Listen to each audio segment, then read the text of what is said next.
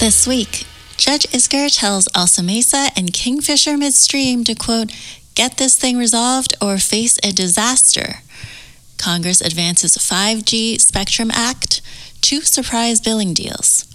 PG&E debtors file RSA incorporating $13.5 billion TCC settlement. More on all this, and as always, updates from Puerto Rico. Welcome to the Week in Reorg. Hello, and welcome to the Reorg Podcast, where we bring you the latest top developments in high-yield, distressed debt, and bankruptcy. I'm Connor Skelding. And I'm legal analyst Karen Lund. Later this episode, the LATAM team will give us updates on Digicel, Grupo Posadas, TV Azteca, and CFE. It's Sunday, December 15th. During the first 2 days of the trial conducted earlier this week in Alta Mesa's adversary proceeding against Kingfisher Midstream, Judge Marvin Isgur admonished the parties to, quote, get this thing resolved, warning that if not, his ruling would be a, quote, disaster.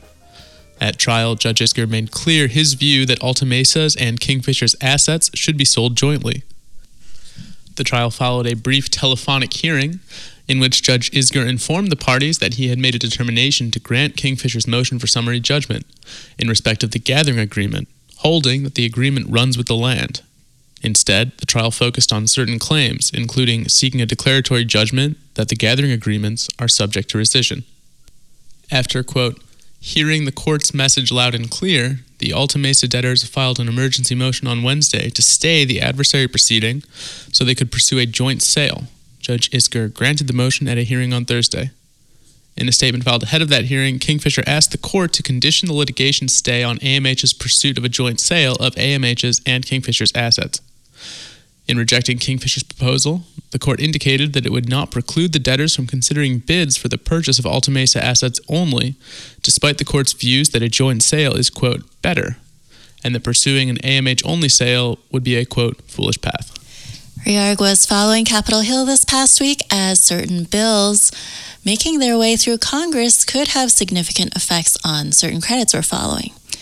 Intelsat's 9.5% notes due 2023 moved up 3.5 cents on the dollar Wednesday, according to Trace, after the Senate Committee on Commerce, Science, and Transportation approved the 5G Spectrum Act, defeating an amendment that would have increased the potential payout to the U.S. government and reduced it for satellite companies.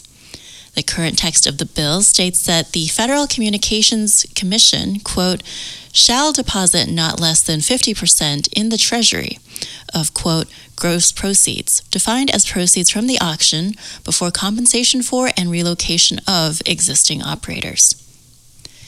In supporting the bill, Senator Roger Wicker, Republican from Mississippi, stated that, quote, the choice we make today is whether Congress will play a role in deciding how these very considerable auction revenues are spent. In response to an amendment proposed by Senator Brian Schatz, Democrat of Hawaii, seeking to define the amount of proceeds allocated to satellite companies, Wicker urged a no vote, claiming the amendment would auction less spectrum and result in delay of the auction by 6 months.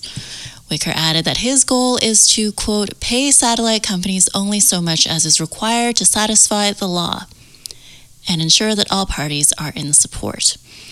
Also on Capitol Hill last week, House Energy and Commerce Committee Chairman Frank Pallone, Democrat from New Jersey, Ranking Member Greg Walden, Republican from Oregon, and Senate Health Committee Chairman Lamar Alexander, Republican from Tennessee, announced a deal to bring together 2 of the 3 pieces of surprise billing legislation currently making their way through Congress. The deal would, quote, end surprise billing of patients by creating a new system of dispute resolution that includes arbitration, provide nearly $20 billion for 5 years of funding for the nation's 1,400 community health centers, and lower the cost of prescription drugs and other medical services by requiring transparency and competition, Alexander said in a statement. Language has yet to be released.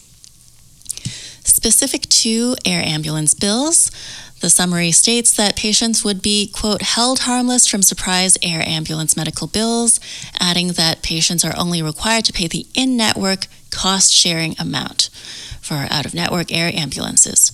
Air ambulances are barred from sending patients balance bills for more than the in-network cost-sharing amount. And days later, the House Ways and Means Committee announced its own surprise billing legislation proposal, following an agreement between committee chairman Richard Neal, Democrat of Massachusetts, and its ranking member Kevin Brady, Republican from Texas. Language for their bill has similarly yet to be released. However, a summary indicated that patients, quote, will be held harmless for cost sharing at the in-network rate for surprise bills from out-of-network providers. In addition, it proposes a system under which parties would first try to, quote, work out differences without interference. Only after failure to agree would they undergo price, quote, reconciliation. The bill, notably, makes no mention of air ambulance surprise billing. The PG&E debtors filed an amended plan Thursday incorporating the terms of their recently disclosed RSA with the Official Committee of Tort Claimants, or TCC, the Consenting Fire Victims, and Abrams Capital Management and Knighthead Capital Management as shareholder proponents. The amended plan, quote, reflects PG&E's settlements with all major groups of wildfire claimants and keeps PG&E on track to achieve regulatory approval and bankruptcy court confirmation prior to the June 30th, 2020 deadline to participate in the state's wildfire fund, according to a press release. The settlement would resolve all remaining wildfire claims, including individual claims, at a value of approximately $13.5 billion to be paid into a trust for claimants, 50% in cash and 50% in reorganized PG&E common stock. Elliott Management Corp. criticized the contemplated plan, saying in a news release that it would not satisfy the requirements of AB 1054, the law passed by the California State Legislature, which, among other things, would create the state's wildfire fund and benefit shareholders at the expense of other stakeholders.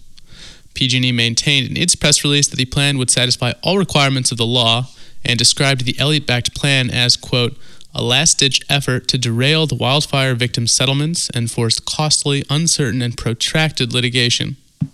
The release further asserts that the competing plan, quote, would enrich those firms backing it by charging interest rates on debt that are both above market rate and higher than required by law, rather than putting those ratepayer dollars towards safety, reliability, and clean energy investments. The plan is conditioned on approval of the RSA with the ad hoc group of subrogation claimants. Judge Dennis Montelli took the debtors' motion for approval of that RSA under advisement at a December 4th hearing, with the debtors and subrogation claimants subsequently asking the court to defer from ruling on the motion until after December 13th. Correspondingly, the Tubbs Fire State Court plaintiffs and defendant PG&E jointly requested a 2-week continuance of the trial in the California North Bay Fire Coordination Proceeding in order to finalize the, quote, tentative settlement in the Chapter 11 proceedings. Judge Andrew Cheng granted the continuance at an uncontested hearing.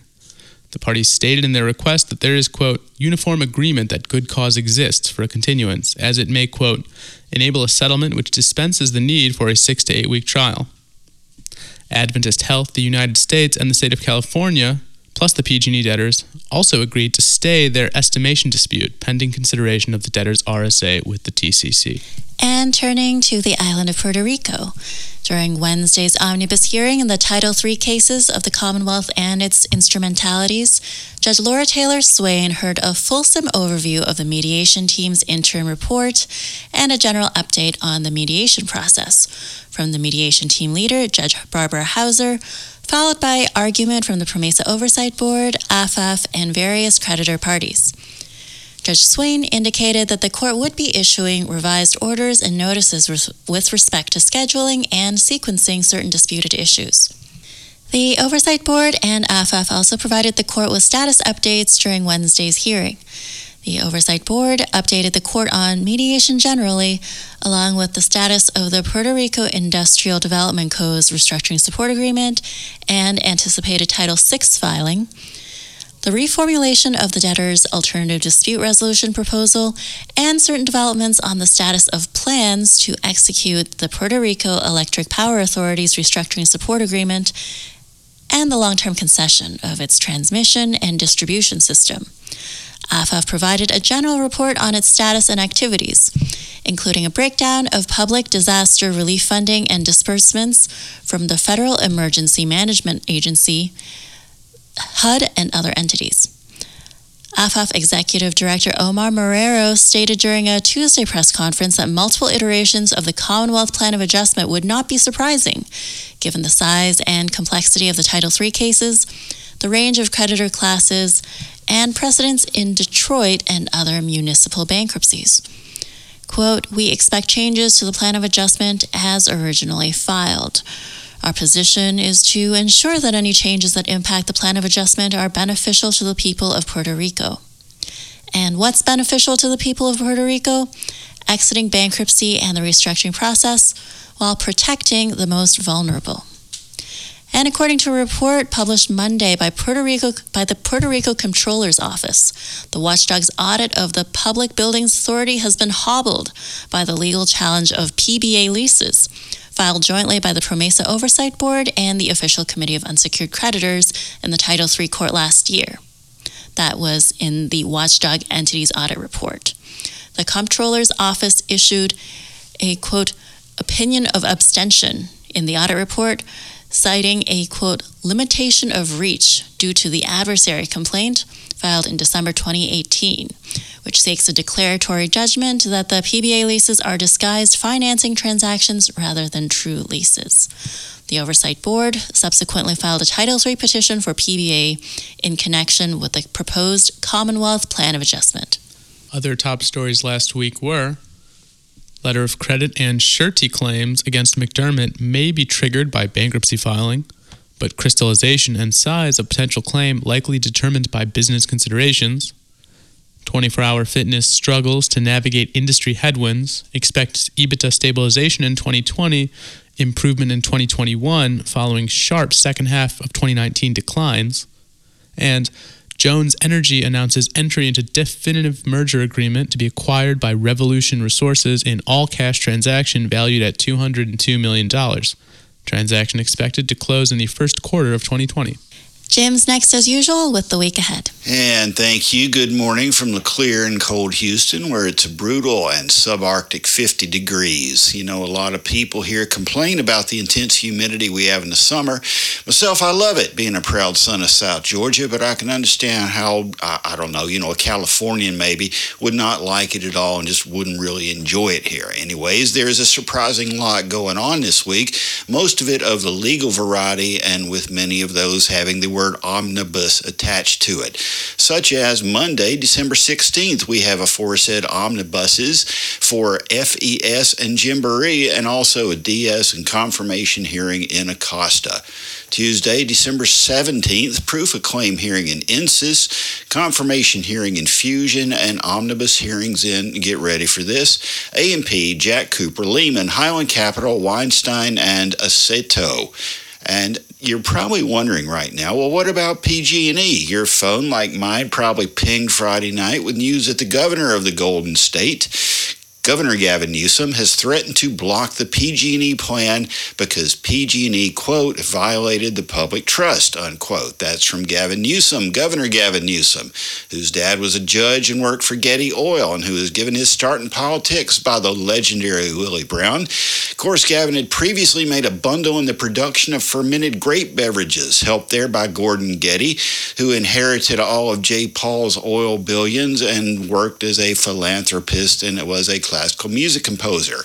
Anyway, Gavin's venture is called Plump Jack Wineries. Plump Jack, I first thought he said Pump Jack, like what you see out here in Texas, but no, it's Plump Jack, reference to Sir John Falstaff, who was comic relief in a bunch of Shakespeare's plays, and I take it Plump Jack's output is more your high-end type of swig. It don't come in a carton. Called my buddy over at the Cajun Place. He'd never heard of it.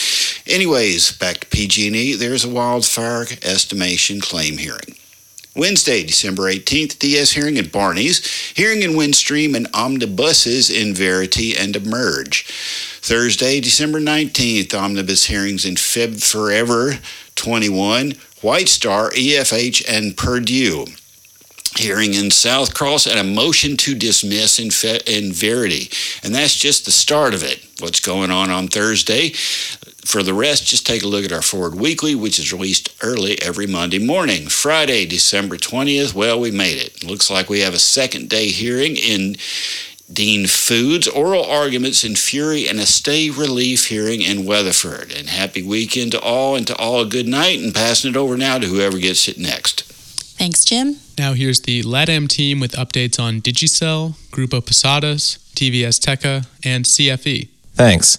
I'm Kyle Owusu, Senior Distressed Debt Analyst and LATAM Team Lead, and I'm here with my fellow analysts Catherine Wiegert and Brandon Liu to talk about Caribbean-focused telecom operator Digicel, Mexican hotel operator Grupo Posadas, Mexican cable provider TV Azteca, and Mexican utility company CFE. So let's kick this off. I'll remove my moderator hat for now and get ready to answer questions about Digicel. Awesome. So Kyle, Digicel had its second quarter earnings call a few weeks ago. What were some of your main takeaways from that? I think people are focused on the company's cash balance. Management said that the company expects to end the year with cash between $100 million and $120 million, which the executive said is around the minimum cash balance needed to run the business. The company's cash balance at the end of September was around $180 million, and as of around November 20th, the cash balance was roughly $110 million. Got it. And Digicel has been pretty popular topic for some of our podcasts, and I think you've mentioned on recent other podcasts that the company has about $1.3 billion of debt coming due in 2021. Is that right? Yeah, that's correct. But let's not also forget that there is a little over $60 million coming due in November 2020 related to the holdout notes from the last exchange. It's not a large amount, but with the cash balance dwindling, absent an improvement in the business or an influx of cash, the holdout 2020 bondholders might face another exchange. Got it. And I see those bonds have been quoted around 68 to 70. Digicel Limited, the 2021 bonds are quoted around 73, but the Digicel Limited 2023s are quoted around 51. What's the discrepancy there? What do you think explains that? And is it kind of just a function of one bond maturing before another, or they're pari passu, right? Yeah, they are pari, and both bonds were trading around 90 until Q1 2018, and then the spread began to widen going into 2019. And basically, I think it's a function of what happened in the last exchange. So you had 20 notes due 2020 and 2022, and those were swapped into 2022 and 2024 notes, but the 2022 note holders ended up getting primed by about $1 billion of debt. And although nobody knows for sure how the company is going to deal with the upcoming 21 maturity, the market seems to be pricing in the probability of a similar event at the Digicel Limited box, where the 21s will get treated much better than the 23s. And so I think that explains some of the reason for the gap. Also, you have about $1.9 billion of debt coming due in 2022 at the DGL1 and DGL2 boxes. So even though if you are long the 23s, you're closer to the Caribbean assets because the DL box is structurally senior to DGL1 and DGL2 as it relates to those assets. That's still a lot of debt that comes due before you at a company that's struggling to generate cash flow. Got it. And are there any levers to pull here? So it's hard to say. I mean, there is a dispute ongoing with French telecom operator Orange. Orange has escrowed a little under $350 million of cash related to that dispute over alleged anti-competitive practices in the French West Indies. In March, we reported that Digicel expects an outcome at the end of 2019 or the beginning of 2020. I'm not sure whether that has changed. We haven't really had an update on that. I'm assuming that because the dispute is regarding practices in the French West Indies, that proceeds would go to one of the Caribbean entities should they end up going to Digicel. There's also the Digicel Pacific business. There's under $100 million of debt at that box. And as you both know, or as you know rather, we have difficulty getting up-to-date and accurate Digicel numbers. But generally speaking, the Caribbean business represents around 80% to 85% of EBITDA, and latest fiscal year EBITDA was around $960 million. So very rough back-of-the-envelope math suggests that if you capitalize the PNG EBITDA at a fairly conservative 4 to 4 times, that business could be worth at least $480 million. And also, what a lot of people have pointed out is that Papua New Guinea's Papua New Guinea's GDP could benefit from a plan to expand LNG exports. However, based on our conversations, it's my understanding that it would be difficult to use any proceeds from a Digicel Pacific monetization to benefit Digicel Limited holders, given that PNG is part of the DGL1 security package. And also, more importantly, we haven't heard any speculation about PNG asset sales. Got it. All right, thank you. That's a good summary and catch up on Digicel. Next, we're going to run through three situations, as you mentioned at the top, in Mexico that our team has been exploring. Grupo Posadas, the hotel operator, TV Azteca, the cable and broadcast provider, and integrated utility company CFE. And in each case, we'll kind of look into why the credit has caught our attention. We'll walk through the capital structure of each of them and then also highlight key issues for investors. So let's kick things off with the most distressed of the bunch. That's Grupo Posadas. What does the company do and why, Kyle, and why is it on our radar now? Grupo Posadas is a hotel operator in Mexico with about 15% market share. We've been eyeing the company's 7 7/8 bonds due 2022 because Mexico's growth so far in 2019 has been subpar, and Posadas operations, being a hotel operator, they're just levered to the Mexican economy. The bonds have fallen over 10 points in the last month and are trading in the high 80s to yield just under 15%. Got it. And what does their capital structure look like? So you've got about $408 million of total debt. The company, by our calculation, is just over 7 times levered on a gross leverage basis. Most of the debt represents the senior notes due 2022. There's also a 210 million Mexican peso secured bank loan that's issued by a subsidiary, Inmobiliaria del Sudeste, and that subsidiary owns one of their hotels. Got it. And why did their bonds fall, or why have they fallen recently, and what are some of the main issues that investors are looking at? Yeah, sure. So just to clarify on that last question, actually, specifically the hotel that the subsidiary owns is the Fiesta Americana Merida Hotel. But to get to this question, the bonds are declining alongside the company's performance. Like I said, the company's pretty levered to the Mexican economy, and system-wide occupancy has been declining.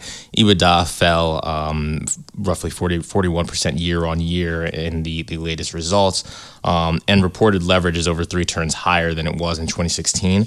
The company's cash burn level suggests that if things don't improve, liquidity going into 2022 could be tight. One thing to note, though, is the company's receivables. So the company reported, as of the third quarter, 5.828 billion Mexican pesos of receivables related to its vacation property business. And the way that it works is Posadas sells these timeshare rights, and members make initial payments of up to maybe 10% to 30% of the total price of the membership. And then there's monthly installment payments that are made comprising capital and interest on the unpaid purchase price. So the company's permitted investment and lien definitions under the OM seem to contemplate some sort of receivables financing, whereby Posadas transfers receivables from one subsidiary to an SPV, and then the SPV issues debt secured by receivables cash flows. Now, I'm not saying that's what Posadas will do. It does seem like something that would be sort of a lever that they would pull if things got a lot worse, but it is worth noting that the documents seem to allow it. And now we will pivot, and I will ask a few questions on my own. So let's talk about TV Azteca. What does the company do, and why is it on our radar now? Yeah, sure. So TV Azteca, as we kind of mentioned, is one of the world's 2 largest Spanish language television content producers. Its revenue is mostly derived from the sale of advertising at both the national and local levels, less sales commissions for those ad sales. The advertising sales comprise about 95% of the company's revenue in the most recent third quarter results. We've been looking at their $400 million 8.25% senior unsecured bonds due 2024, which have fallen to the mid 80s to yield about 13% after trading in the mid to high 90s for most of 2019. And the company and Mexican broadcast, both TV Azteca and the Mexican broadcast television industry in general have been grappling with steep declines in government spending on advertising and also just a general slowdown in the Mexican economy. Got it. So what does the capital structure look like? So the capital structure is so the company has about just under $700 million of total debt. About $400 million of that is the 8.25% senior notes due in 2024. The company also has about just over $200 million of local notes, which are due in 2022, but at the level above those, the two bonds are a revolving credit facility with Banco Azteca, which comes due in this coming March, in March 2020. And I just point out that that this loan with Banco Azteca, TV Azteca is part of Grupo Salinas, which also controls Banco Azteca, and given that Banco Azteca is a related company, we would probably expect TV Azteca to be able to reach an agreement with this counterparty, given it's like I said, a related company, to extend the credit facility's maturity if necessary. The company does have about $110 million of cash, so I think the company will probably assess its cash position in March to see what it wants to do with that maturity.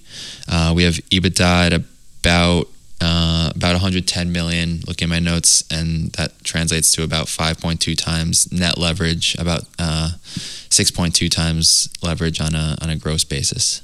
Got it. So it seems like, you've got this near-term maturity, but they're probably going to be able to push it out. And I know you alluded to this before, but why have the bonds fallen, and what are investors most concerned about? Yeah, so revenue as the past few quarters has fallen quite a bit. In the third most recent quarter, it fell 14% year over year. In the second quarter, it fell nearly 30% year over year. In the first quarter, it fell about 5% year over year. Both revenue and EBITDA have dropped rather significantly over the last year or so. And the company hasn't seen positive revenue growth since the third quarter of 2018. And so as a result of declining EBITDA, largely that's been a big reason for net leverage has ticked up to over 5 times, about 5.2 times, like I said, compared to I think just under 4 times at the beginning of the year.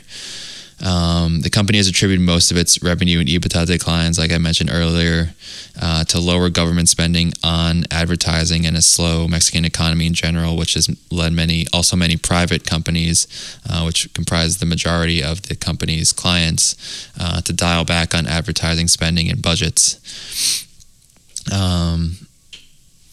Also, investors are mostly concerned with, like I said, AMLO's Andres Manuel Lopez Obrador, the Mexican president who took office about a year ago. They're concerned with his loyalty to his fiscal austerity measures, as he's cut the government's advertising budget in half compared with spending in the previous administration last year. And also the television industry in general is very cyclical, and the company's sales are dependent on the performance of the Mexican economy as a whole, and they can be affected by periodic events, such as they benefited a lot last year in 2018 from the FIFA World Cup. So that's kind of been a big reason for the comparable year-over-year declines.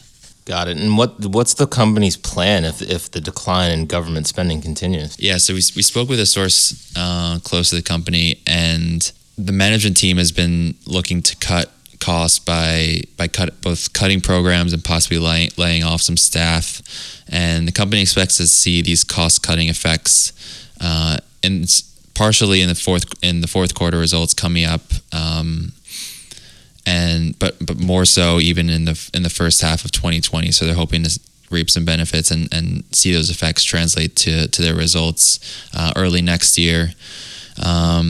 the company may also expand its sports broadcasting production capacity and its and also capacity of production for live entertainment programs. With this, the company would seek to share production costs with companies that have the exhibition rights for these certain programs and games. That would help them as well in terms of sharing costs and leading towards hopefully lower costs and better margins. And then another potential avenue which the company has less control over and they're kind of just more hopeful for is the actual reversal of advertising spending trends itself by the government and by AMLO's administration.